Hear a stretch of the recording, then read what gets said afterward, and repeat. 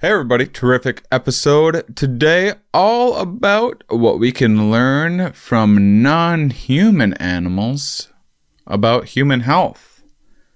Super cool guest, so smart, so interesting, such a unique area of research, and that was stumbled on in a serendipitous way. That's I love these kind of serendipitous discoveries in science where someone gets paired with someone else, or there's just this right combination of things that come together in some way that yields these incredible results that who knows how long it would have been before we discovered some of these things. So very excited for the show. Very excited because I just did the first Patreon board game night just last Saturday. It was terrific. Put a message out there for 8 people, eight Patreon supporters to meet up, do some board games. A couple people had played the game Codenames before. Some hadn't. It's a game that takes 5 minutes to learn. Probably going to explore some other things in the future as well. And it was, I have to tell you, I get nervous meeting any group of strangers ever. And I'm always nervous about how it's going to go. Even when I do live shows, meeting people after shows and stuff like that, I'm just not. I've never been good at meeting strangers, and it was a lot of fun. So it was, board games is one of my favorite things to do. It was fun to get to share it with fans. It was super fun that all the people that showed up were really awesome and cool to get to know a little bit and have some laughs and a good time. And so I'm doing it on a regular basis. Basically weekly. I'm going to go for 4 times a month anyway, and kind of rotate days of the week and time and stuff like that, so we can hit everyone that wants to try out a board game night. No experience necessary. If board games sound like I haven't played a board game since I was a kid and I played Monopoly or Sorry or Hi Ho Cherry-O or something like that, and it was some silly thing that I stopped doing when I was 8. Well, let me tell you, the world has changed quite a bit. We got some hot new board games out there for adults, and really easy to learn, super fun to play, and so check it out. It's just a fun way to catch up. There's no like pressure to fill dead air and all of that. It's one of my favorite things about board games. Just into board games. Play more board games, everybody. And beefing up the Patreon, getting to work on beefing up the Discord a little more. It's kind of been in beta testing state, but it's been super active in a cool community. And so I'm finally, my goal now this year is to start launching things to really start getting a bigger community in there and start advertising it more, which I haven't done too much of yet other than just on this show to you guys. And so something worth checking out. And with that, I hope you enjoy today's episode. Are we? Yes. Where are we? Here. Why are we here? Not entirely clear. We are misfits thrust into existence by random chance, with no hints at all as to how we're supposed to make sense of it all. It's immensely bizarre. Here we are. Hello, everybody, and welcome to the Here We Are podcast. My name is Shane Moss. My guest today is Professor Barbara N. Horowitz, and I am so excited to talk to you, Barbara. This is one of those podcasts where this is like the second one I've ever done in 6 years or so of podcasting, where I'm like, I hope that you enjoy this because I already want to have you back on sometime. Your research is so incredible. You have 2 fantastic looking books, which hopefully I would have a chance to read by spring or something up next year. My reading list is getting longer by the day. But your work checks so many boxes for this show and myself and my listeners. We talk about evolution on this show probably more than any other subject. We talk all sorts about non-human animals. Who doesn't love non-human humans? People go back and forth, but non-human animals.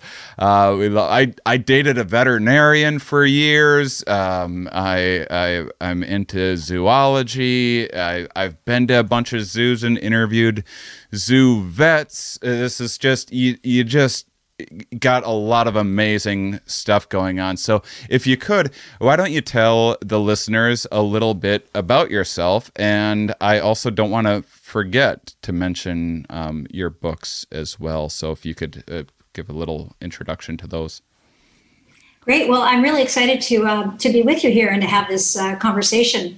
Evolution and non-human animals and veterinary medicine and human medicine, all those connections. That's my favorite thing. I could talk about that, endlessly, and some say I do.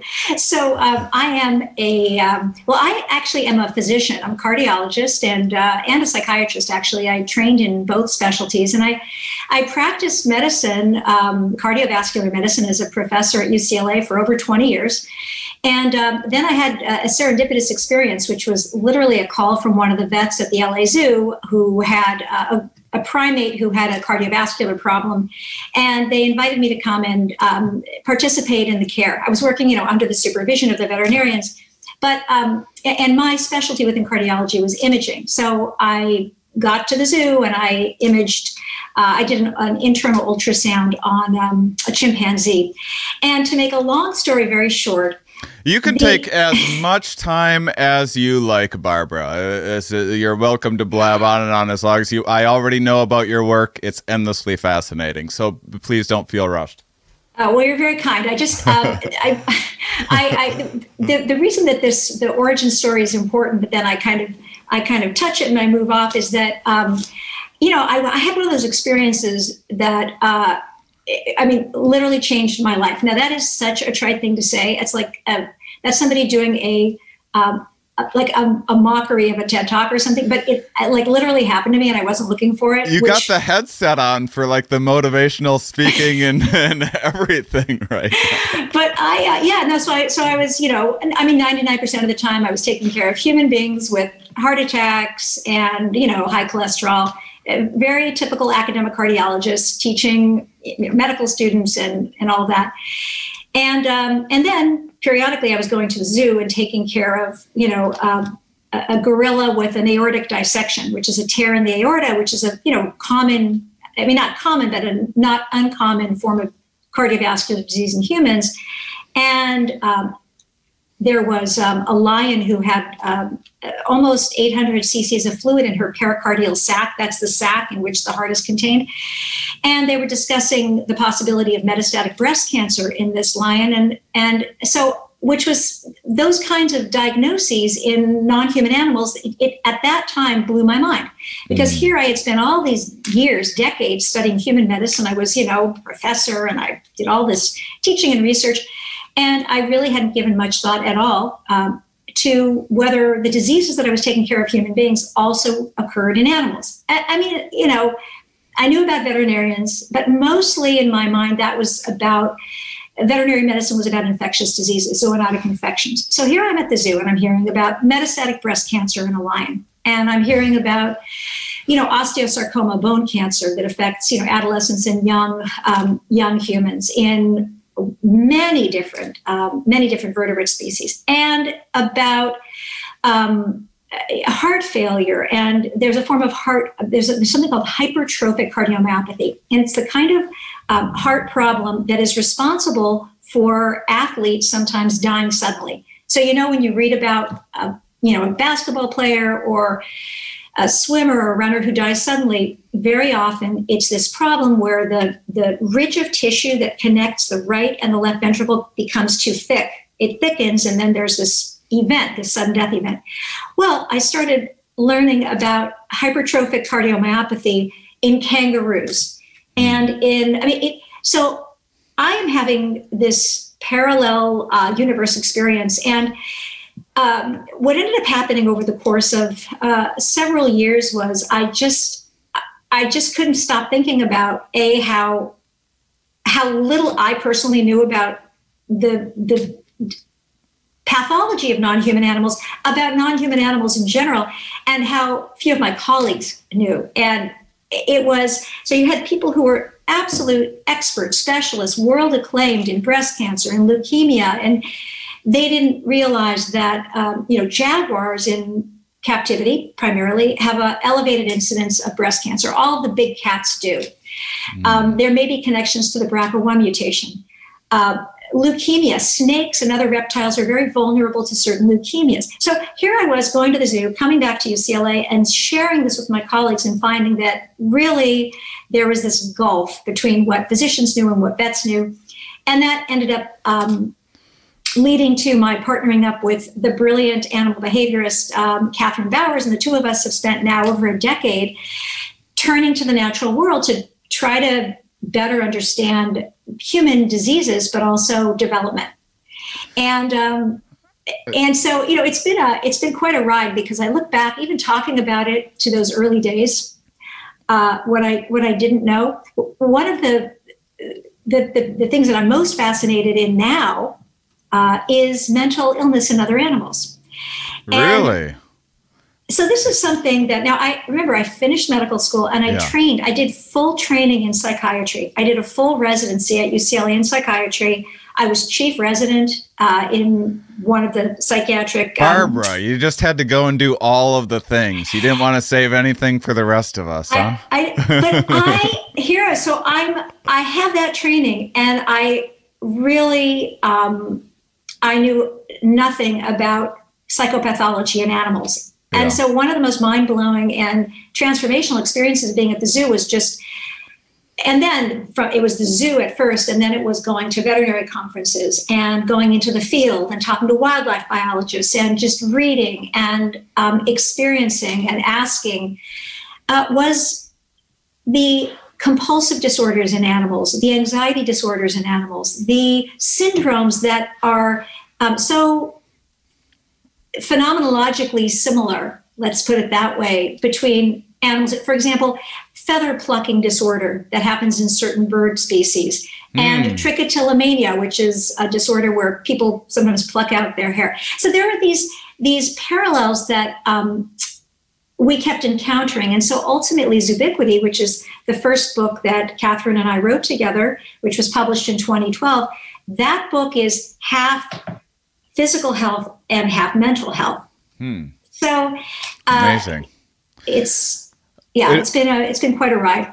And what an incredible blind spot that you've uncovered with this as well. Like, oh, animals have organs and things as well. I wonder if there's anything that we could learn from this. And by the way, I think we should make sure and point. A lot of people have a lot of mixed feelings about zoos. Maybe you could talk a little bit. I know from going to zoos, like I had just the incredible care and treatment that the animals get there. I was in the Dallas Zoo last December. They're giving acupuncture to some of their there's basically many of their mammals are living such unnaturally long lives that their spines are starting to fuse together, and they're doing acupuncture to help them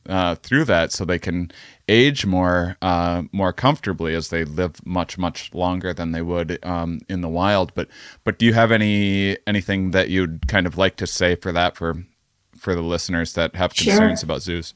Yeah, no, I would, but I want to also circle back to your question about the blind spot, because that's super relevant. And I think I think it's kind of one of the most interesting, for my own journey has been really kind of the most interesting part of it, is just realizing that I had a blindfold on and not even knowing it. And the experience of having that peeled back or pulling it back as a scientist has just been so revelatory. and rewarding. In fact, I start my classes, my undergraduate, I teach undergraduates at Harvard and at UCLA. And the first day I always say, check your human exceptionalism at the door, because it's a blindfold. Yeah. And it prevents us from recognizing connections that do exist and that can, really allow us to understand things better. But the zoo piece is, I'm glad that you brought that up. And it's, it is. I mean, there's controversy about it in a way, but I think like all issues where there's emotion and complexity, turning lights on is really the way to go, and talking about the elements of it. What I am now deeply, my journey has transformed me, not only medically and scientifically, but it also has really caused me to feel that, in addition to climate, which obviously is a central, many people think the central issue, the loss of biodiversity and ecological degradation are, it's right up there in terms of what I'm worried about, and where I feel I can, where I'm trying to focus on that. And I think that's where I kind of start when I think about the issue of zoos, in that, first of all, let's just say, of course, there are many examples historically, and probably some now, not really in the zoos or the aquaria that I've encountered in North America, where the people who are working here are all about animal conservation and all about animal welfare. And so there's that. Now, of course, there are historical examples and examples of bad captivity. There's no way to deny that. And that is, obviously very negative.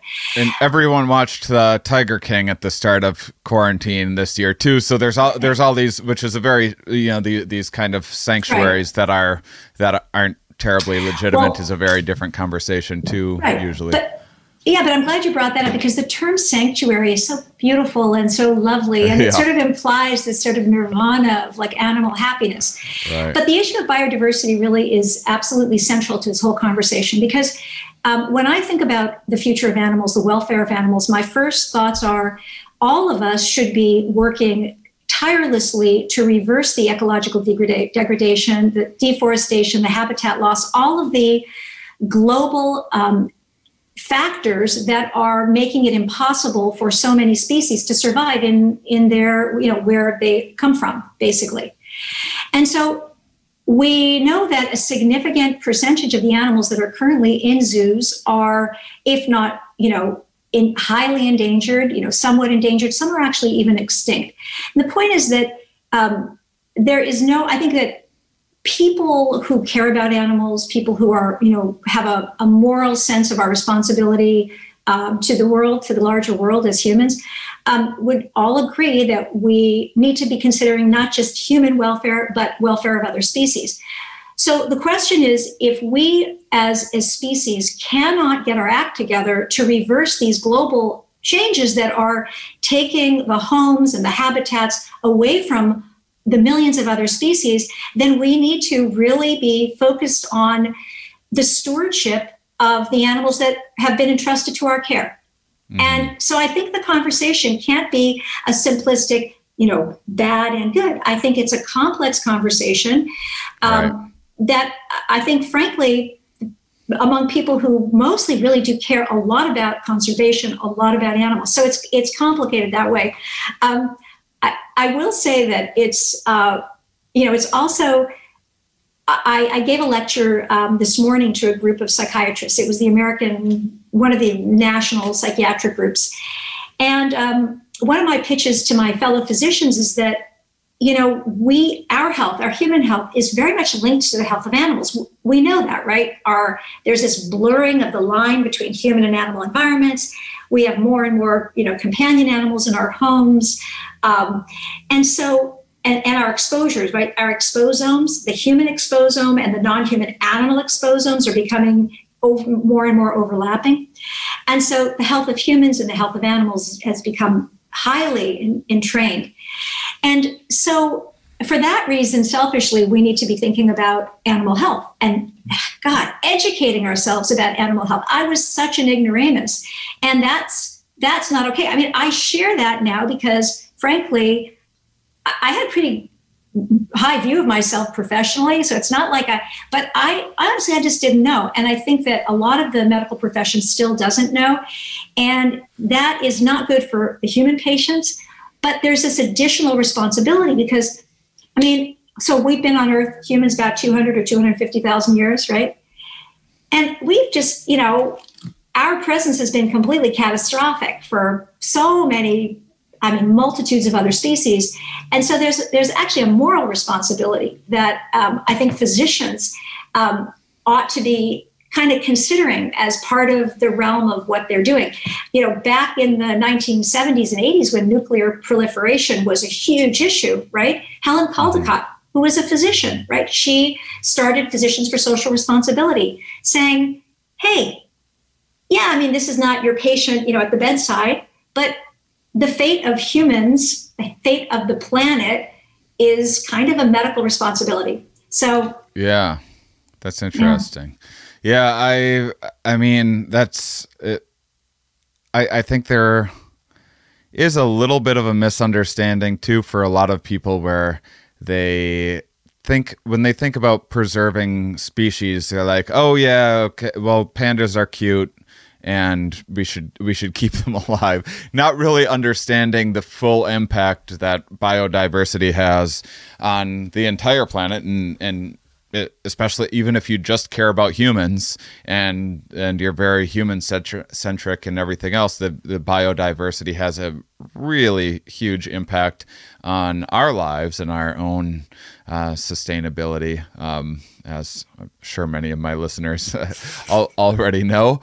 But what's the I was curious as you're going and learning all of these things about all of these non-human animals, I imagine there's a lot of pretty easy parallels to make with say a lot of primates. What's some of the furthest species from humans that you are drawing parallels to humans, that you're learning something about a bird heart or what have you? Right. So I love that question because I don't come from the field of, I did not train to be a behavioral ecologist or I come from the human side, and then I kind of made this leap. I kind of had to invent my own way of looking at things. And a lot of my colleagues, so now I have an appointment in human evolutionary biology and at Harvard and at UCLA in ecology and evolutionary biology. And most of my colleagues have studied, either one species or one taxa, very often primates, not always, but very often, for the obvious reasons, right? A closer evolutionary relationship.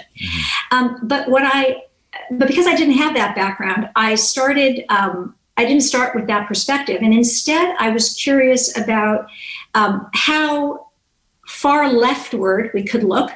And if you're looking at a phylogeny, just turn your head to the left. If it's a horizontal phylogeny, how leftward we could look and still see those physical or physiologic connections. And the very 1.0 version of this was to just say, okay, breast cancer. So, okay, it has to be a mammal. So we'll go back a couple of 100 million years. But I would literally look for other mammals where breast cancer had been reported in the peer-reviewed literature, and then just kind of take a look at all these species and look for a common ancestor. And, not that necessarily proves anything, but just to kind of give myself a sense of, well, when did the vulnerability to these problems emerge? I mean, who was the first mammal with breasts? Circular thing to say. And were they vulnerable to breast cancer? Why is it then that certain mammals seem to have less vulnerability than others? And those kinds of questions really instantly took me out of one narrow taxa and looking in a far broader way. The other piece of that, of course, is the new research that I've been involved with, looking at biodiversity as a source of solutions for complex human pathophysiology. So as a cardiologist, I've been working on a problem that there's a heart failure that happens in older people. It's caused by hypertension, high blood pressure. So if you just talk about the U.S., there are the demographics. We're getting older. High blood pressure is very common. And when the left ventricle, which is the ventricle that pumps blood to the systemic circulation, like any muscle, when it faces a higher workload, it starts to hypertrophy. It starts to thicken. And as it starts to thicken, it starts to fibrose. There are these changes that happen to its architecture that make it stiff. And what that means is, even though it can contract well during systole, which is that squeezing phase, during that relaxation phase, it's too stiff and the pressure doesn't fall. So the pressure inside the heart, in the left heart, rises and rises and rises into the left atrium, into the pulmonary circulation, and that causes heart failure, shortness of breath. So and by the way, I'm trying to focus my research on issues related to women's health specifically. So it turns out this form of heart failure is now the leading subtype of heart failure in women in the United States. So I thought, well, what animals, so the concept of turning to nature, to kind of thinking of biodiversity as just multitudes of variations in all of these physiologic components. I mean, every single, big, large. What other animals have ventricles that face higher, quote unquote, than normal pressure? It's normal for them. And of course, easily the answer is the giraffe, which, every medical student is taught that the giraffe has a thick ventricle because, she needs to pump blood from the, down here, the heart is between the legs, up to that brain a few meters, up there. And it's true. But there's another interesting reality about giraffe, and that is that they are prey animals. The leading cause of death among, giraffe on the savanna is predation. And so imagine the selective pressure on giraffes to not have shortness of breath and exercise intolerance, the precise symptoms that human beings who have thickened ventricles because of high blood pressure have. And in fact, what my lab's been working on, and what I'm very excited about is finding the adaptations, the differences between the okapi heart, for example, and the giraffe heart. The okapi doesn't have a long neck, right? And the modern giraffe and the modern okapi, they shared a common ancestor about 11.5 million years ago. And as the giraffe cervical vertebrate enlarged and that neck got longer and longer for reasons that have to do with improved fitness, and there are several theories about that, this new selective pressure emerged. And as a consequence of these, of evolution's, iterative over and over, there is this evolved adaptation that is essentially a roadmap for solving this form of heart failure in humans. So I love the idea of reconceiving biodiversity as something that is alive and relevant and so much more than just looking at the beautiful world and experiencing and appreciating it. All that is fantastic. But really recognizing that the treasure that it is also contained at a much more reductive level. So that's a lot of fun.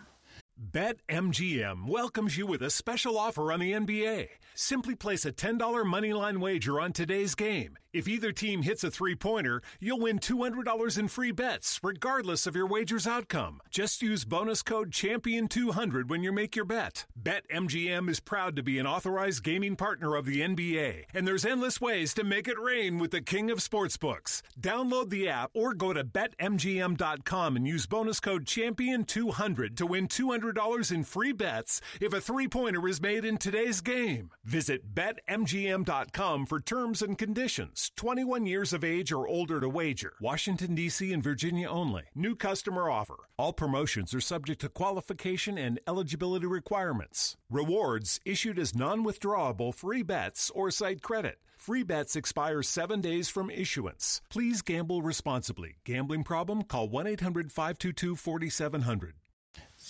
In terms of some mental health issues, are there any things with or not even just mental health, just generally speaking, are there particular issues with some of the challenges of animals in zoos having a limited amount of space, the hurdles that zookeepers need to face in terms of making sure that they have proper, sloths, for example, are very finicky with their diet, or certain animals that need X amount of space, or often you go to a zoo and they show all of the different, they give elephants the various toys to play with and things to keep them stimulated and active. Are there things that we can learn specifically about animals in captivity that actually might translate to some of the modern human problems as we kind of tend to be domesticating ourselves in ways and sitting in cubicles and that sort of thing? Yeah, absolutely. And I have to say that if people have there's when we look at animal behavior, right, there's a natural fear. I think it's been ingrained into all of us to not anthropomorphize, right? I remember when I was probably in 7th grade and we read Animal Farm, George Orwell's Animal Farm, and my teacher said, don't anthropomorphize, right? So I think there's this natural, or at least I had a real hesitation about when I saw animal behaviors, whether it was on a farm or in the wild or in a zoo, of making a connection. It seemed like potentially scientifically a problem. But what I did is I went back to the definition of anthropomorphism, and if you kind of look at it in a dictionary, it's the projection of human characteristics onto a non-human animal.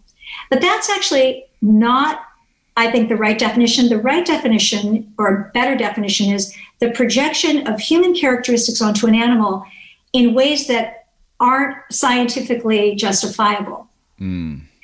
And as we're moving into an era where we recognize that psychiatric disease is a brain disease, it's a biological brain disease, the way heart failure is a cardiovascular disease, right? As we begin to do that, and as we begin to, in the 1970s, we did not have comparative genomics and molecular phylogenetics and neuroimaging, all of these advances that are showing us how connected we actually are.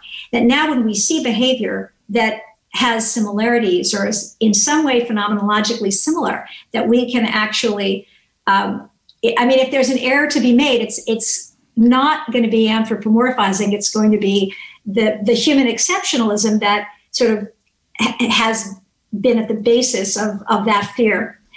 But the point is, there are behaviors that animals show, but not just in exhibit, but not just in zoos. You see it in lots of environments.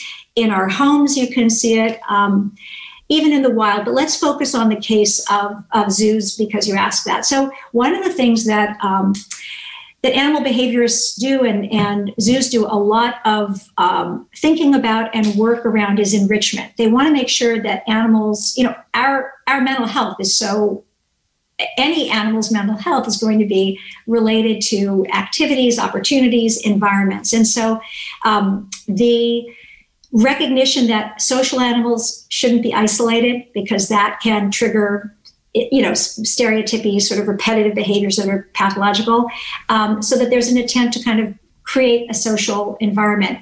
And that there's a certain amount of play that needs to happen and a certain amount of open space for certain species. All of those things are, this whole world of animal enrichment. This occupies a lot of time, energy, focus, and innovation among people who are in that field.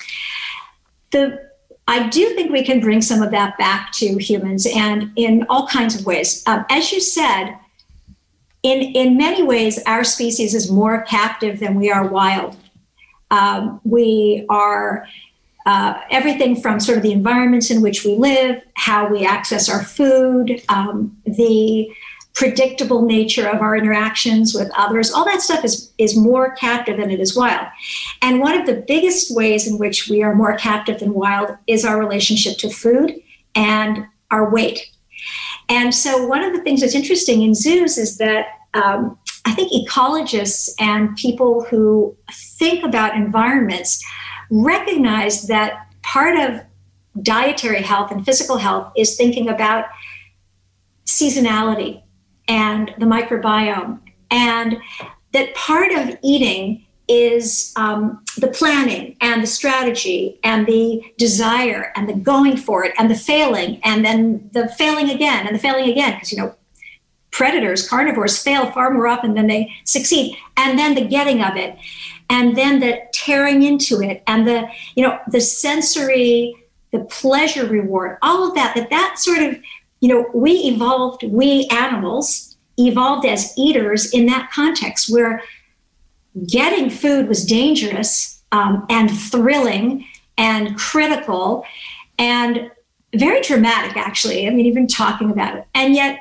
you know, you look at how we eat now, right? It's fast food is the opposite of that. Anyway, I think that people in the I've gone to conferences with people who are experts in zoo nutrition and animal behavior in relation to food, and they get that. They get the importance of that kind of stimulation. And I've actually brought that back, even with my own family, to, I was always busy. I was a busy cardiologist when I had kids, and my husband was super busy, and we were just like running. And, you know, I was not doing all of the components of making meals for sure. But I actually think it's part of the pleasure of eating, for me anyway. And I know that I was influenced by watching these descriptions of how animals eat in two different settings, when it's just given to them versus when they work. And that actually has influenced how I think about food and how I have my kids. So personally, that's been a change. You make them chase after their meals a little bit. I do. They have to rip into it with tear the fascia off the bone. That's fun. What kind of are you interested at all in? Mind you, when I ask this question, that I haven't actually read your books yet. Are you interested in kind of any vestigial organs or behaviors at all? I think I was just reading something the other day about hiccups and them and possibly tracing it back to fish. Right. And something or other about the way fish gills work and the swallowing of air, and this is like and it tends, like, preemie children tend to have hiccups more because they haven't fully developed, and I don't know exactly how true that is, but are there? Do you have some? It's such a fascinating. One of my favorite things is like these kind of holdovers. I remember reading about these sea turtles that swim from the west coast of Africa to the east coast of South America, and they are confused about why they would go all this way to lay their eggs.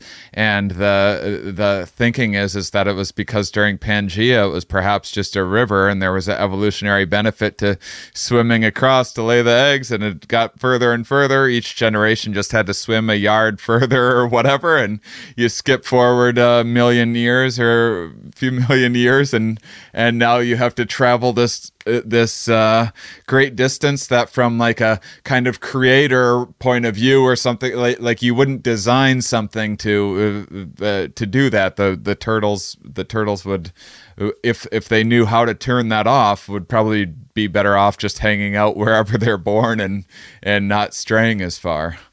Yeah, no, I love that. One of the in Zoobiquity, well, first of all, the new book that Catherine and I wrote is called Wildhood, and it's really the result of a 5-year study we did looking at adolescence across the animal kingdom. We looked at the transition from the onset of puberty to sort of mature adulthood, we started just with chordates. We were just going to do vertebrates, but we actually did include crustaceans ultimately. So it's sort of the 600 million year history of adolescence. And I'm not being. Oh, is that all? It's a long time. 600 million. You're like, that's enough. Well, I don't know if you've had adolescence, but it can feel that long. Trust me. But yeah, so our emphasis for years has been on development, sort of looking at how far left can we go and still see similarities in development. And we sort of talk about this horizontal tribe of adolescence. And the kinds of commonalities are so, I'm using this term too much, but mind-blowing for me, even though I now spend all of my time looking comparatively. And I think, again, it's because some of this stuff just seems so uniquely human, right? We learn about puberty, and we learn about like virginity loss, and we learn about like peer pressure all through this human cultural context. And I never thought about puberty in a crustacean or a fish or a bird or a reptile. So, but 5 years later, I know a lot about it. And one of the interesting pieces of just sort of related to the hiccup story or the turtles is when there's a cardiac problem. Most adolescents are obviously very healthy, thank goodness, but some do actually faint when they get scared. And I don't know if it's ever happened to you, but some kids have it more than others, but I don't think I've ever fainted. The first memory that pops up into my mind is I was at a buddy's wedding, and I was in his wedding, and we're standing up there in the sun, and his brother fainted and hit his head. And then I started thinking about that. And I was thinking about it so much that I almost fainted myself. That's called vasovagal syncope, big fancy word. But yeah, what's happening physiologically is there's this paradoxical, it's not paradoxical, but there's this paradoxical, seemingly paradoxical. Seemingly. Well, for years I used to teach medical students that it was paradoxical. But then I took off my blindfold of human exceptionalism and then thought, oh my goodness, look at this. So what happens is that this scary thing, like in your case, seeing somebody faint or blood, so some people, the sight of blood, or the sight of a needle, or can trigger it. There is a paradoxical slowing of the heart, as opposed to what you would expect, which would be, the heart speeding up, fight, flight. So there's this parasympathetic slowing of the heart instead of the sympathetic acceleration. And that leads to the brain not getting enough blood. Boom, your buddy's skull hit the floor. Yeah. So anyway, that sort of seems like that's a real head scratcher. Why would we have this physiology that would allow us to faint? And again, if you have an anthropocentric lens, then the whole thing seems ridiculous and doesn't make any sense. Not a lot of utility. We're not having a lot of like fainting contests, see who can be the best fainter. Exactly. It doesn't. It's not even. You can't even invoke sexual selection unless that's So one of the things that we started doing is we started looking leftward, and we did a systematic review to identify every single vertebrate species in whom this thing called alarm bradycardia, which means like fear-induced slowing of the heart, had been seen. And we created this phylogeny. I mean, it was fish, amphibians, reptiles, lots of birds, lots of non-primate mammals. Goats? Goats, fainting goats is a little different. That's myotonic. But what's going on there? I better know that one before I start, because I love those fainting goats, and I don't want to be spreading bad information. So if we can quick deviate just to So the goats have myotonic fainting, and that's that's more the muscle.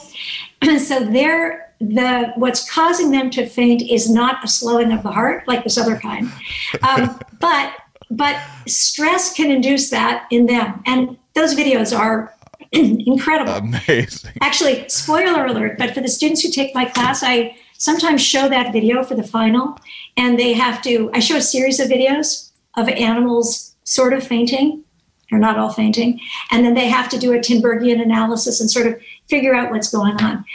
But the point is that slowing the heart down and then becoming immobile is really an excellent adaptation if you are a young vertebrate who hasn't the strength or experience to outrun your predator.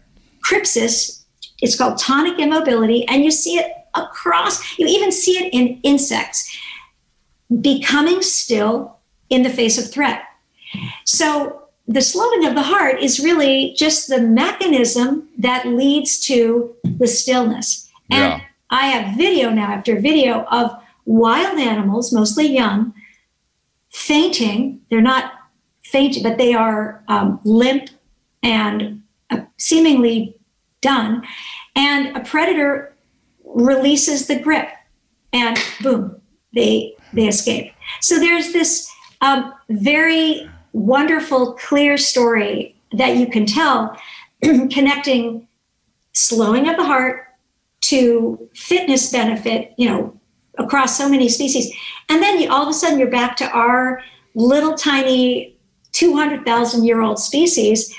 And yeah, we have retained autonomic physiology that was very adaptive for our animal ancestors for hundreds of millions of years. Not so much today.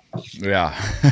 I don't know. I mean, sometimes I look at my horrifying email inbox and I just kind of go right down. I pass out, which I find to be pretty adaptive sometimes. Well, were you ever driving your car and you haven't? I mean, I had a terrible experience where I was driving and a truck crossed the midline, and thank God everything.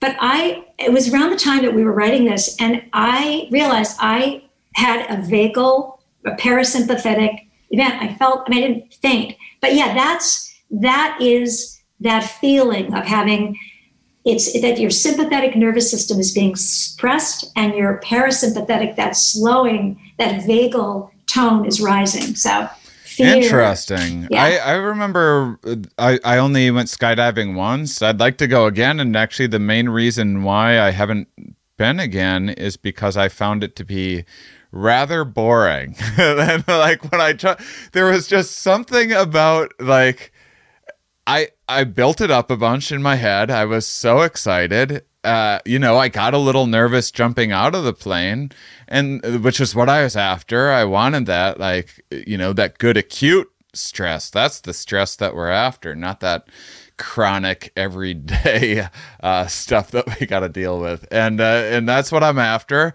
I jump, I'm flipping around through space, and I was just like, this is very boring.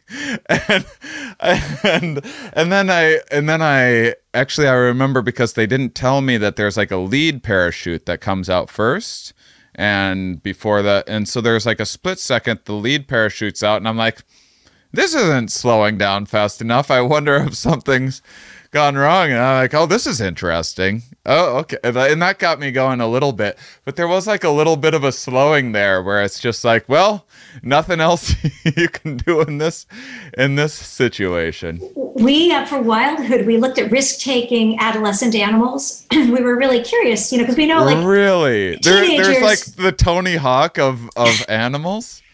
Well, they do things. Some of the things that you see wild animal adolescents do make like the worst episode of Jackass look like a poetry reading. I mean, it's pretty shocking. Oh my goodness. And one of the things that they do is a lot of animals, and this is we found this in invertebrates, we found it in fish, birds, meerkat, Thompson gazelle.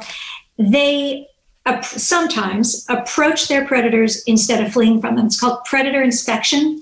And I showed videos of this. It's so interesting. You see them, they do it, by the way, with conspecifics. So it's kind of a safety in numbers, right? They approach, you see these Thompson gazelle, in the background, and you see these 3 cheetahs, which is one of their main predators, in the foreground. And you see the young Thompson gazelle moving toward the cheetah and stopping, and then several other cheetahs are there and they're looking at them.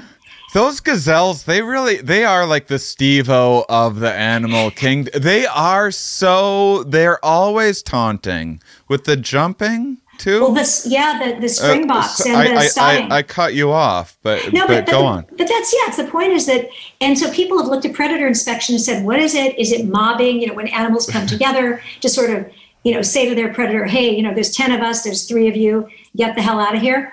Or is this a learning behavior? And you see it in meerkats, you see it in bats. We documented a lot of it and put a lot of it into Wildhood.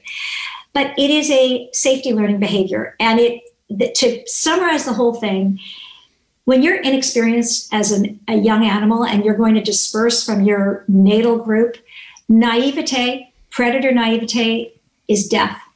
So when you're around your group, before you set out on and try to make it on your own, take all of your chances when your parents are watching. That's right. Take your chances when you've got others around. There's safety in number. And what's interesting is that in humans, human adolescents are more likely to take risks when they're with their buddies, which is one of the reasons why, at least in California, when your kids they get a learner's permit at about whatever it is, 15 or 15 and a half. And for 6 months or a year, there's all these rules. And one of them is you can't drive with your buds in the car. You can drive with an adult, but you can't. And the reason for that is the risk-taking threshold goes down. And I wonder whether that is a vestige of this this adaptive That's lovely. Safety, behavior. Yeah. Gaining knowledge. Well, in Europe, you can drink, or a lot of states, you can drink with your parents before you're allowed to drink legally. And so it's so funny. I was thinking about that. We were in Europe, and I was thinking about that because one of my Danish colleagues was saying, "Oh, you Americans, you're so uptight about alcohol, and our kids, we don't have that problem because our kids learn when they're younger." And I remember when we were writing this book, and I was thinking, "Gosh." My kids were already kind of on the 19, 20. And I was thinking, I wonder what I might have done differently. And I remember that there was a night when my son wanted to practice driving. And I was in California at the time. There's not a lot of weather, but when it rains, it's real. And there was lightning. And I said, Charlie, it's dark. It's super rainy. Let's skip it. Maybe it's a little dangerous. And I think back now about that. I think, that is exactly what I should have done with him. I've been driving for decades. He would have had that experience, a little dangerous, but with me there so I didn't even think about it in those terms. So, there's... And where were you in Europe? Because those Scottish will try to trick you into thinking that they like to tell themselves a story that they're responsible drinkers. But I spent a month in Edinburgh and pulled multiple blacked out zombies out of the street before they got ran over. So I know. By the way, alcohol is another really interesting question. That in our first book we wrote a chapter called Zoophoria about, substance seeking in the natural world. And we sort of did a little bit of a Mythbusters. Some of the stories are like, I don't believe it. And what if you give a spider LSD? Look at the web it will build. Exactly. Yeah. But on the other hand, obviously fruit and vegetable matter does ferment. And there is going to be, it's going to get ethanolized. And so, you do have animals who are consuming, and by the way, fermented material is going to be a little bit calorically denser, so there's probably some advantage to it, and sweeter. But so it raises all kinds of questions. There are real instances of these waxwing birds that become, they're intoxicated and they fly in buildings and die. I mean, there's that, which is obviously maladaptive. But there is this kind of way of thinking about substances and addiction in the context of biodiversity too. Again, this thing that seems so uniquely human, it seems so culturally created and yet there's this neurobiology that makes us vulnerable to, intoxication that exists in all these other animals. I imagine there's probably a little bit of sexual selection in there too, with disinhibiting some of those psychological barriers that would normally. I mean, I'm sure that humans aren't the first mammals to think, man, these kids seem to be a little bit of a pain in the butt and rather costly. But sex feels good enough. But I'm sure the alcohol knocks out some of those inhibitions as well, or other substances. It's not just alcohol. It seems like there's a few. Well, what is it? Isn't it like what's the one? Isn't like koala bears or something like that they say are basically just like high all of the time, whatever that means. Yeah, I know. I mean, that's again like a lot of the stuff is. I mean, you couldn't have an animal who's survived was really had an impaired sensorium. I mean, if I were a predator, I'd be like, oh yeah, I'm going there. I don't think that, but but just because you brought up sex, I'm going to just go there for a second. Sure. So we, I mean, there's so much that we've learned about animal sexuality and human sexuality, and in Zubiquity, we wrote a chapter called Roorgasm, where at that point it was really just a lot about the wide range of sexual experiences and spectrum sexuality in the natural world, and I think that story's pretty well known now, but it's still really interesting, and I think there's a lot of meaning in exploring it. One of the things that I do with students now is that we read behavioral ecology literature about oral sex in bats, both megabats and fruit bats. So we have 4 or 5 articles on. Amazing. Yeah, well, except I'm going to send you the articles there, and we do a Tinbergian analysis. So I no longer say, there is non-procreative sex in nature, because that's like an old story. What's interesting is giraffes are there's all sorts of stuff going on there, right? Like a lot of homosexual behavior. Of course, when we start to look, there's just if you can think of it, it exists. And so there's this, I think we're at a point now, I hope, where we don't have to be scared about, turning to the natural world for insights about human life. Like there was a time when people would say, if you find something in nature, then people will think that is normalizing or naturalizing. That's ridiculous. We know infanticide exists in the animal. What doesn't justify it? We know that necrophilia does. We know cannibal. No. Right. And in fact, what I know now, just having, spent so many years doing this, and I know a fraction of what actually exists, is if you and I can think of it, it exists in the natural world. So when someone comes back and reports on something, that is one species at one time and what their filter has shown them. The reality is that there is just a huge amount of biodiversity when it comes to sexuality. But the common compass... That is the weird thing with that some people on first glance kind of try to put on evolution, that it's somehow like justifying it. Like evolutionary theorists are saying, like, well, look at bed bugs, therefore I can stab you in the abdomen and try to impregnate your stomach. Well, it's bad science. I mean, if you identify it in a species, all that means is that in that particular population at that moment, you saw that behavior. There's no reason to generalize that, even to all bed bugs, let alone all insects, let alone all humans. That is the filter. I mean, when I was growing up, all I knew about wildlife was documentaries, right? We didn't go we went to the national parks. That was pretty cool. But we never, today people go to Africa. And so, and there was no YouTube, right? So what did I know? I knew what David Attenborough or who was it, Marlon Perkins or whatever all those guys were. And I loved those shows. Mm-hmm. But you know what? They were all guys and from one culture. And, even when you're well-intentioned, you can only find what you're looking for, right? So I think that now we know that wildlife biologists no longer have that heteronormative lens, fortunately, and a lot of the normative lenses are going away. And plus there's a greater, the diversity of biologists has changed too. Of course, we're all constrained by the fact that we're humans and, we still... But even so, I think that what we're reporting is the natural world is changing because the people who are doing the reporting is changing. Yeah, and who knows what wonderful positions we're missing out on if we only looked to the animal kingdom. we could really be. Are you going back to sex again? I am going back to sex. Well, by the way, you're making a joke, and now I'm going to be super boring about it.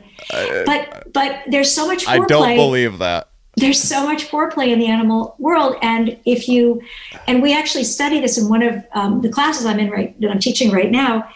We look at the adaptive benefit of certain pre-copulatory behaviors, and for example, in the BAT articles, there was a study that was done on ground squirrel masturbation, and there was various.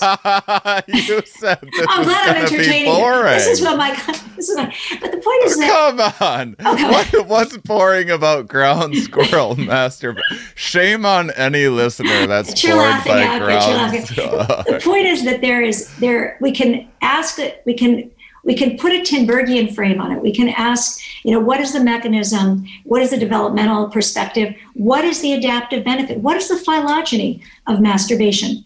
And in Zoobiquity, we write about that. In Wildhood, we look at that as well, because there are developmental characteristics. But as we start to do that, it simply is we're just really reporting scientifically on what exists. And the reason that there's a giggle attached to it is that it seems so uniquely human, because we've heard about it and experienced it through human culture. And yet you take 2 seconds and you take a look at just mammals. You take a look at the neurobiology and the neurophysiology of erection and erectile detumescence, and you look at orgasm across species. I mean, all of these things are the physiology that underlies it, from the neurobiology at a brain level down to the sequence of muscular contraction.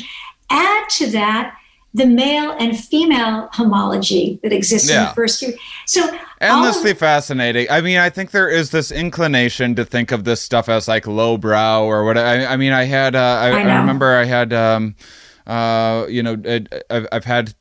Deb Lieberman was who you just wrote a paper with, was with the other person that I was like, can I have you on twice before I even interviewed her the first time, because I knew her stuff was going to be so fascinating, and talking about something like feces. So it might seem like, little kids make jokes about poop or whatever, but to understand where our disgust mechanisms come from and why there's not some there's nothing like natural or right about being driven from or inclined. Why a dung beetle thinks dung is the most wonderful thing in the entire world, and most species try to avoid it. These are all not only incredibly fascinating, but have important implications for understanding this existence, our consciousness. I think we should, if you want to get high school students interested in evolution, talk about sex. And you know what? We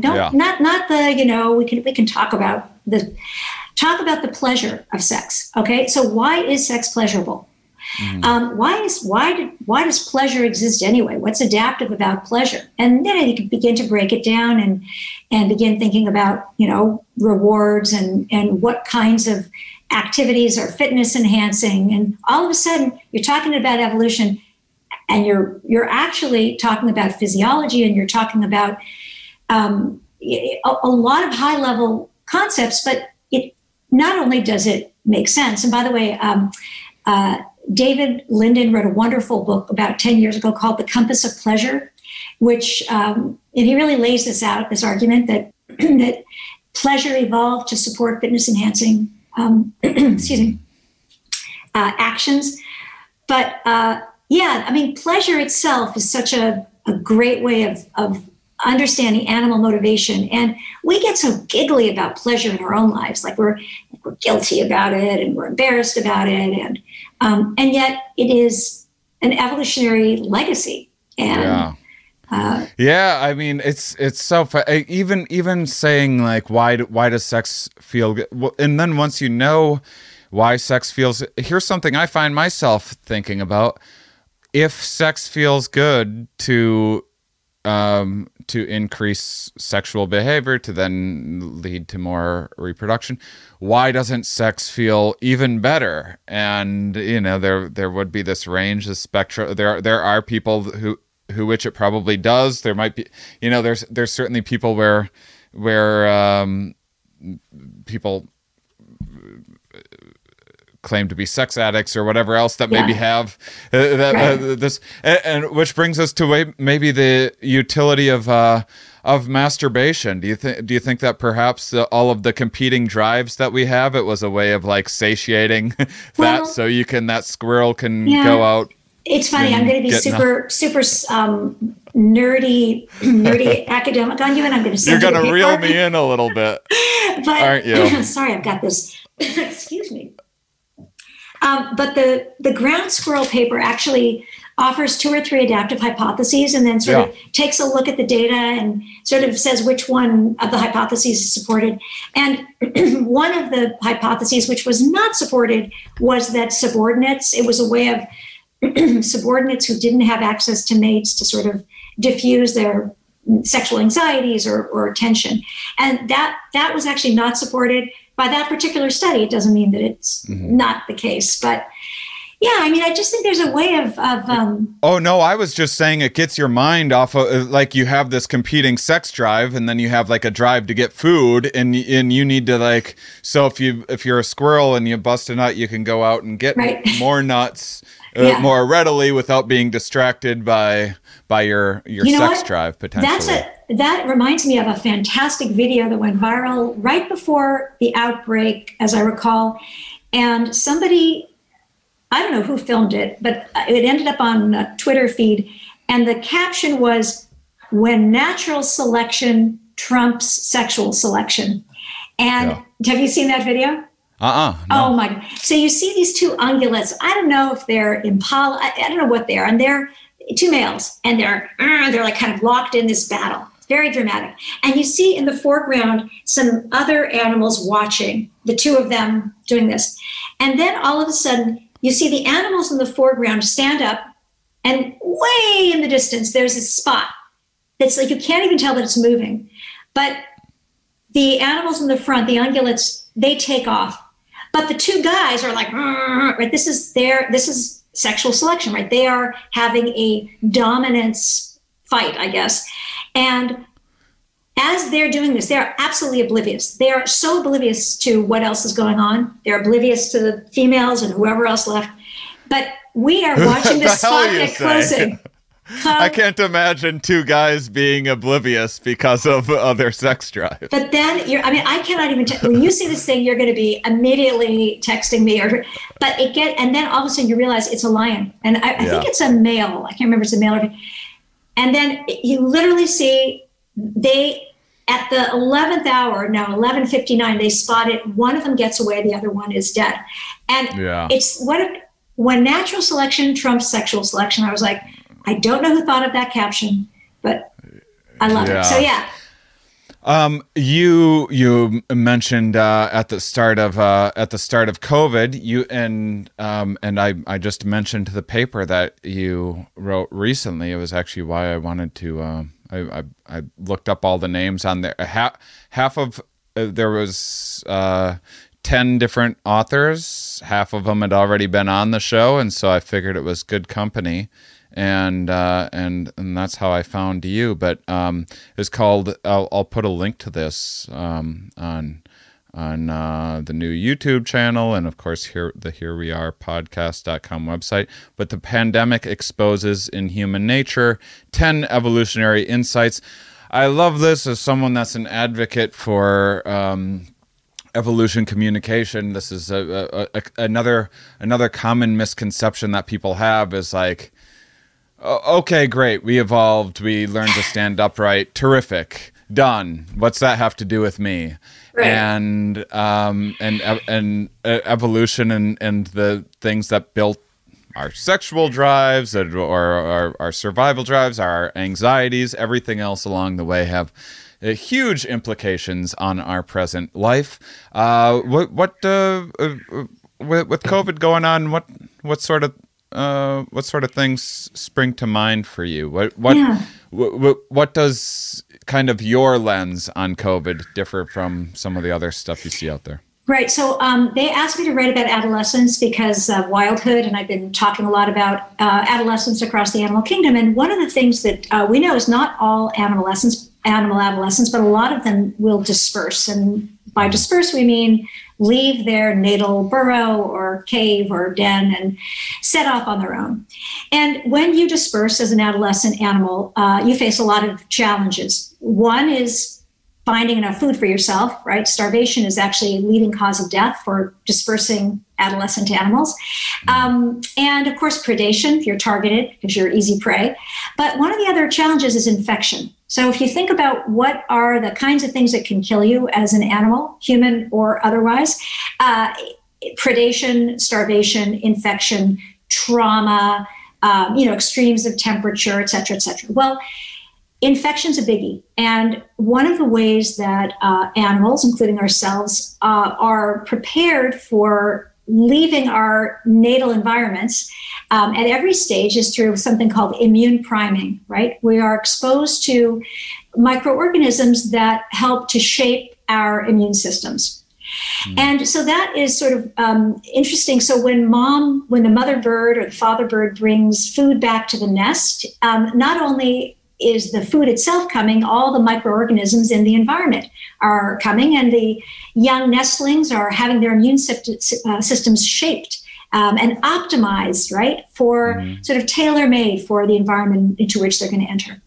Well, one really exciting piece of research that's been, developing over the last 5 years is the close connection between the microbial world, the microbiome, and brain development. And just to take a step back, so there are cells in our brains and the brains of many other animals that are called microglial cells.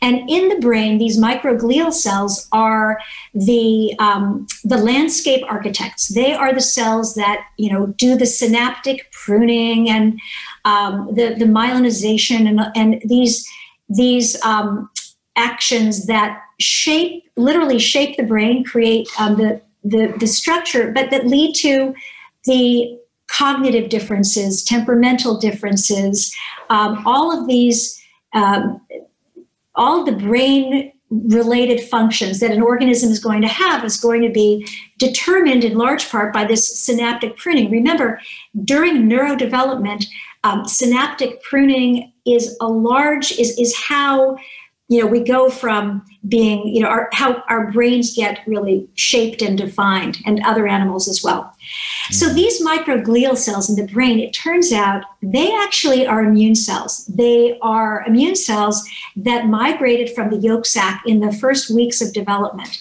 And so they're actually macrophages, which are these immune cells, and they're in the brain, and yet they are fundamentally immune cells. And so there is this connection between the microbial world and these immune cells in the brain that are actually shaping the brain, optimizing the brain.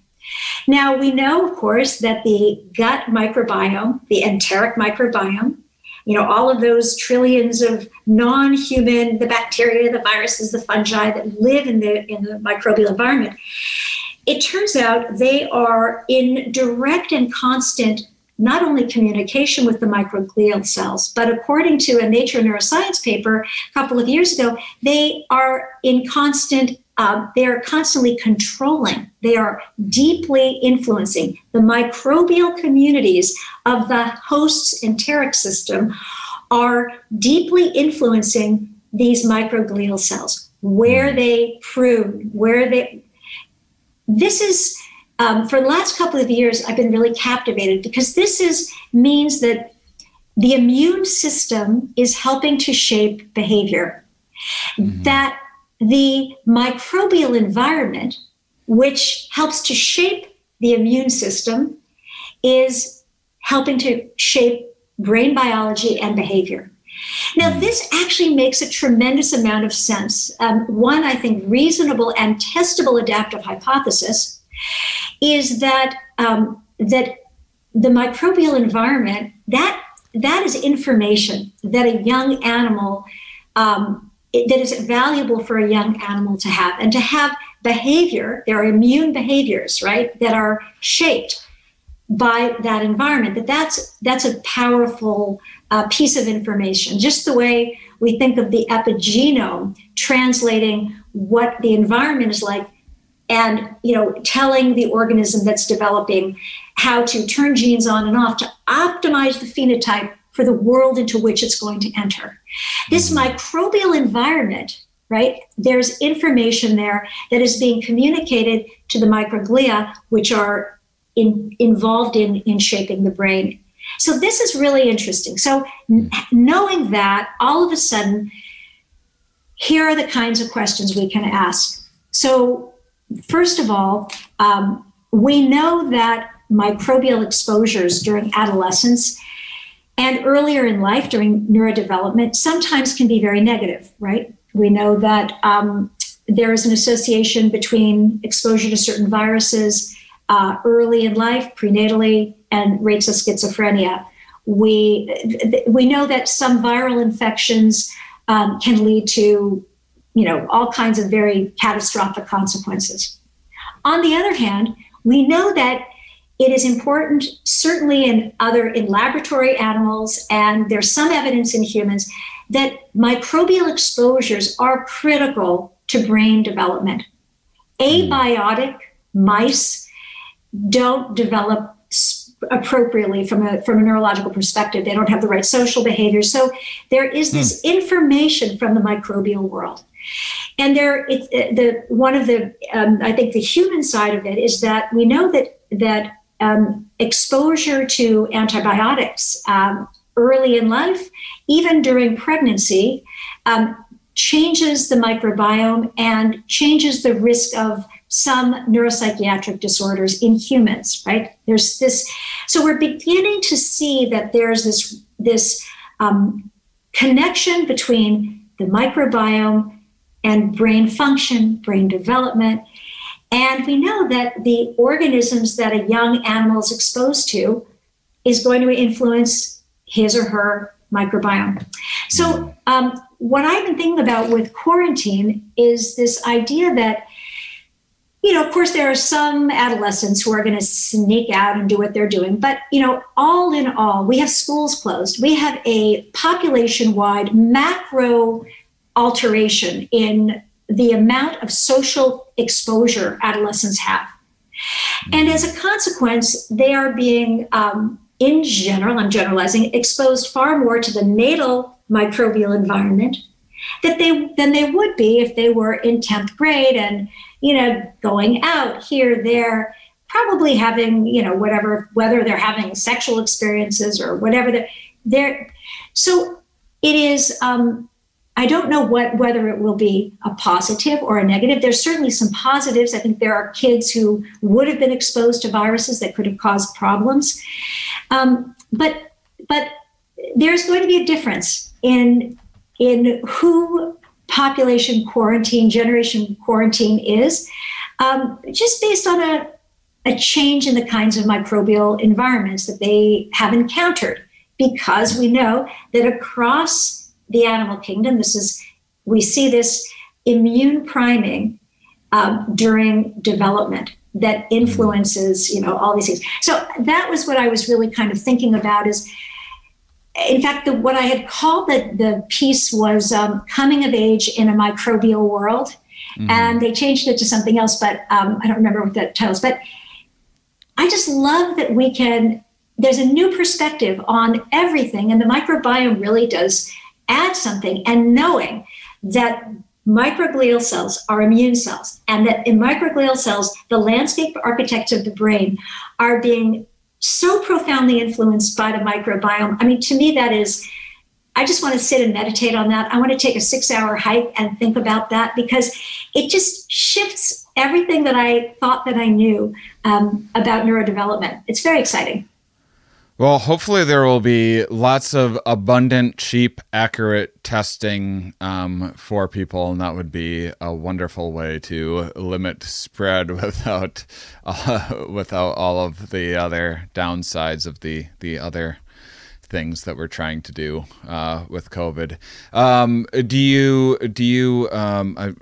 should let you go here pretty soon. This is like, you kind of just opened up Pandora's box in my mind a little bit with that last. I love the idea of kids possibly not having the opportunity to build the same robustness in an immune system, and later on their immune system kind of falsely perceiving what wouldn't normally be a novel bacterial environment is now not just meeting new people as a novel bacterial environment, or so. Is this kind of along the lines of like hygiene hypothesis type stuff? I mean, yes and no. I'm not sure it's pathological. First of all, I mean, the most important thing is that people respect quarantine and the recommendations of experts in public health, because everything is about relative risk, right? That's what you learn in medicine. We've been saying that plenty on this show, so it's good to at least have some pros and cons. I hope that goes without saying.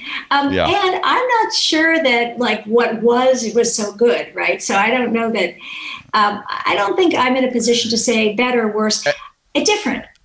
Is there have you seen any evidence for something like the hygiene hypothesis, which is, for listeners, for me to quick paraphrase and butcher, just kind of maybe the immune system not getting the same number of threats that we would have in an involved environment, and the sensitivity to the immune detection kind of regulating upwards until it starts perceiving threats that don't exist, if that was maybe too fast to make sense to people. But is there, I'm wondering within zoos, if they're in other non-human animals, if you've seen anything like this in terms of, obviously there's a very different microbial environment than there are some people look at wild versus domestic cats for the presence of atopy and allergy, and have invoked hygiene hypothesis, but I'm actually not talking really about this. My argument had really nothing to do with hygiene hypothesis or anything like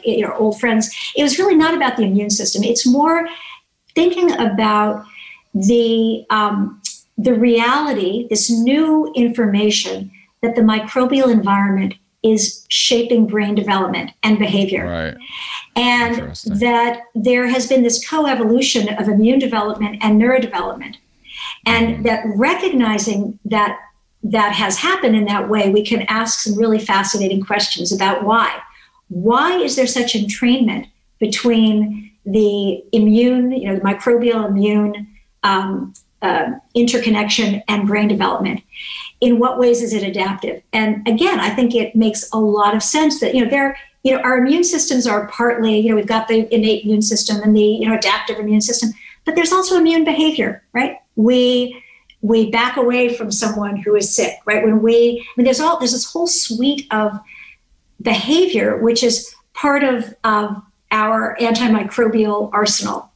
And, that is shaped by our neurodevelopment.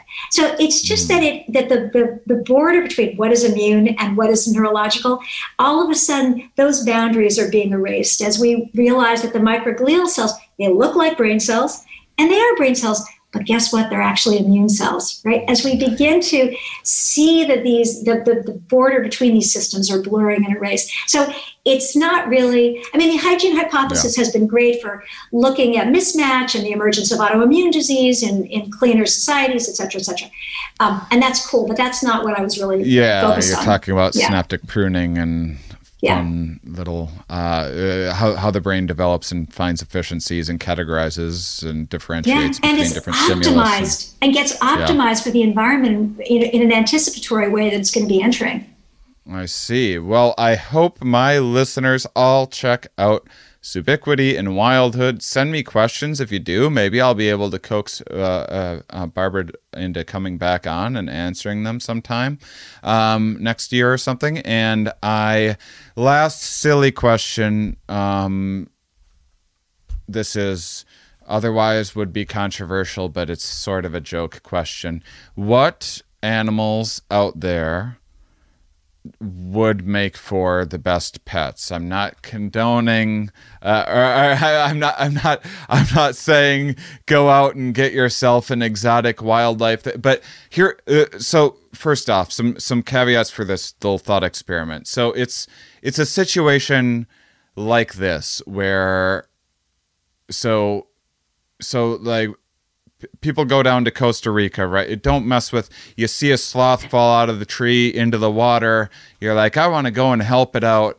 Don't. It's a terrific swimmer. It likes the cannonball. It did that on purpose. Don't mess with it. It looks like it's smiling all the time. When you grab it, it's actually stressed out a lot, and it looks like it's smiling, and you think it's cute, but you're probably giving the poor thing a heart attack. But here's a situation. You see you got a female sloth gives birth to twins. It doesn't have the energy to care for both these twins. It's going to let one of the sloths see which one holds on the best. One's going to fall to the ground. It's not going to go down. And it's going to let this little baby sloth starve to death. You know, sloths are solitary creatures. They're not like dogs. People are taking pack animals and putting one dog in their home, which is an unnatural environment for it. You say to yourself, maybe I can have a sloth that's solitary anyway. I'm going to have them ship the perfect dietary needs directly from Costa Rica each week to me, and you do everything exactly right. That sort of a situation. The animal was going to die anyway. I love it. I completely got the setup, and I have my own kind of version of that. So it's not only a guilt-free, eco-neutral thing that you're doing. It's actually altruistic. It's actually, I got it. Love the setup. Okay, so it's a hard one because my home is not really set up for having the pets that I'm going to mention. However, if we can use the same suspension of disbelief.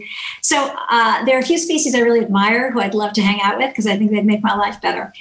One of them, so I'm a musician and I love music, don't love to practice.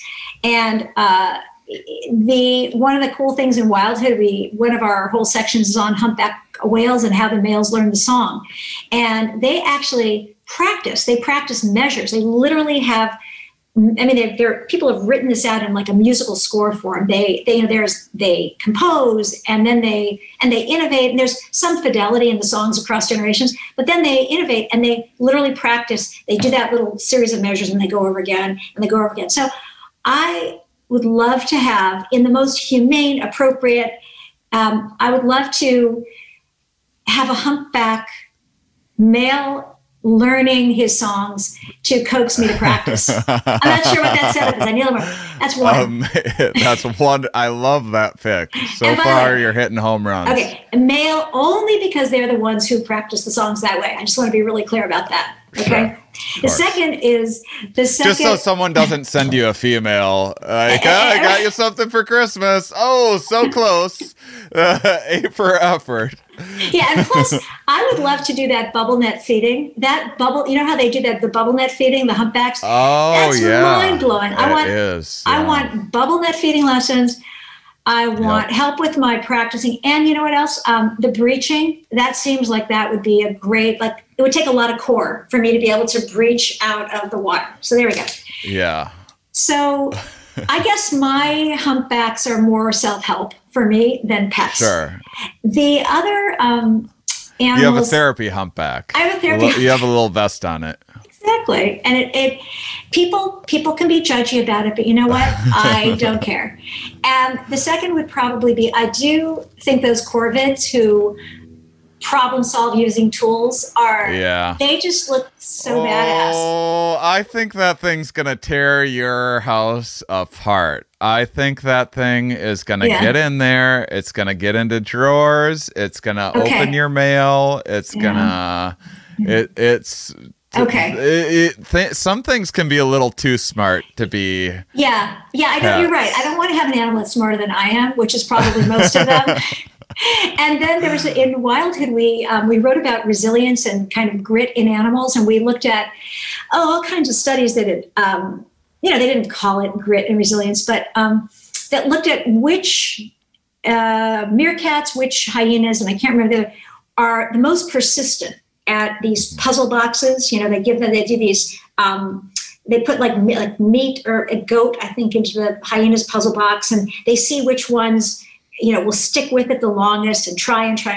So I would say a spotted hyena, but I know that they, I don't know that I could trust them around the babies. So maybe. Yeah. What are you going? Female? The dominant? Are you getting the dominant? I would want the queen. I would think I would want the high-ranking queen. Who, aggressive, by the way, but okay, it's a bold choice. She, she intervenes. We write about something called parental intervention. These high-ranking hyena mothers, if it looks like their daughters who inherit rank, if their daughters are not don't have what it takes to win a contest, they actually intervene. And it's like that college. It's like yelling at the coach or something, or exactly. yelling at the ref or whatever. It's like the college scandal, which I now can't remember the name of. Whatever with it, but So I think I'd take a female hyena, but I would I'd want to make sure that the grandchildren weren't around, because that could be that'd be probably right. And so corvids, I do love the spotted hyenas.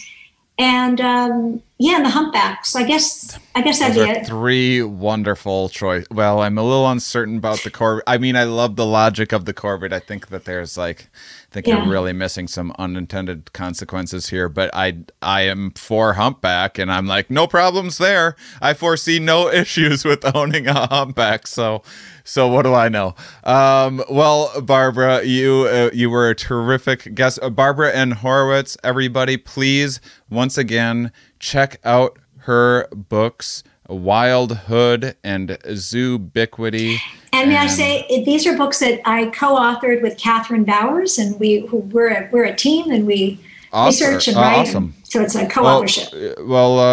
Put her in touch. I'll get her on sometime as well. Cool. Sounds terrific. Awesome. Well, thank you for your time and sharing all of your amazing knowledge and life experience and terrific insights. You are super fun to talk to.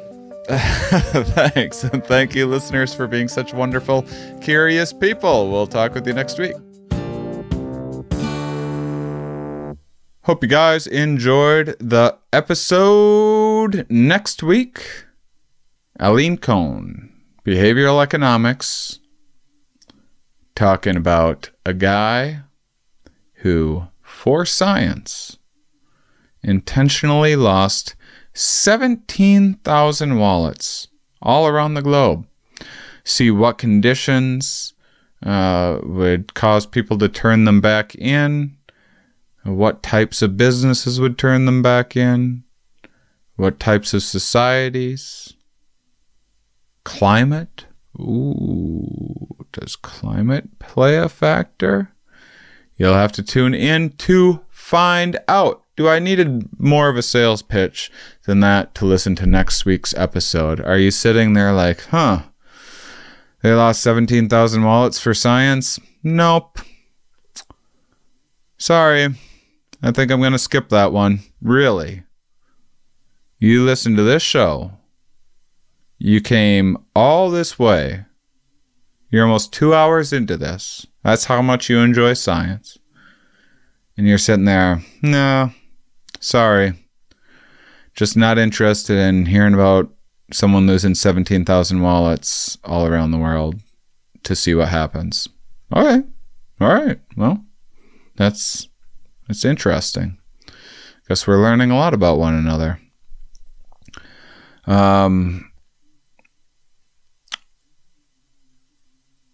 Started listening back to my podcast recently. I've been trying to, guys, this is personal development stuff. I've been trying to work up the courage. The courage. It's more of a time thing, really. It's just like, I was already there for that conversation. I gotta sit through it again to listen to my voice. If you just naturally like hearing your voice recorded, I don't know what's wrong with you. I'm getting better at it. It's, it is challenging. and I think I'm going to learn a lot from it. I have still a lot of pre-recorded podcasts, but I think this new habit's going to lead to better highlight clips, because another set of eyes on it rather than just my editor. And I think that it's going to lead to me just seeing the things about me that might annoy you from time to time. I'll probably notice them. Fix them. Maybe becoming a better host. Who knows? So, hoping to make some incremental improvements in the quality of this show. Maybe some punctuated equilibriums. Maybe there will be a drastic improvement in my hosting abilities. Maybe getting rid of ads will make the show more enjoyable, increase my Patreon, and even though I'm not getting ad money, might end up getting more funds for this show, which could help make it better and help me have an income once again. And I have a couple other things that I'm working on, including starting a new podcast with Ramin Nazer too. And so always just trying to tweak things, build a little bit, improve. A lot of small things you probably don't notice, and hopefully some big changes over time as well. But I will say, I've really enjoyed doing these podcasts remotely, more than I ever thought that I would. I miss doing them in person. I miss touring and going to universities and checking out labs, checking out zoos, stuff like that. But I don't know if it's the remote or just that it's COVID and people just aren't on guard as much, or whatever it is. I just really like these conversations. They're a little more loose. They're a little more fun. They're a little more exploratory. Been doing longer episodes, going a little more in depth. And so I really think, when I started this podcast,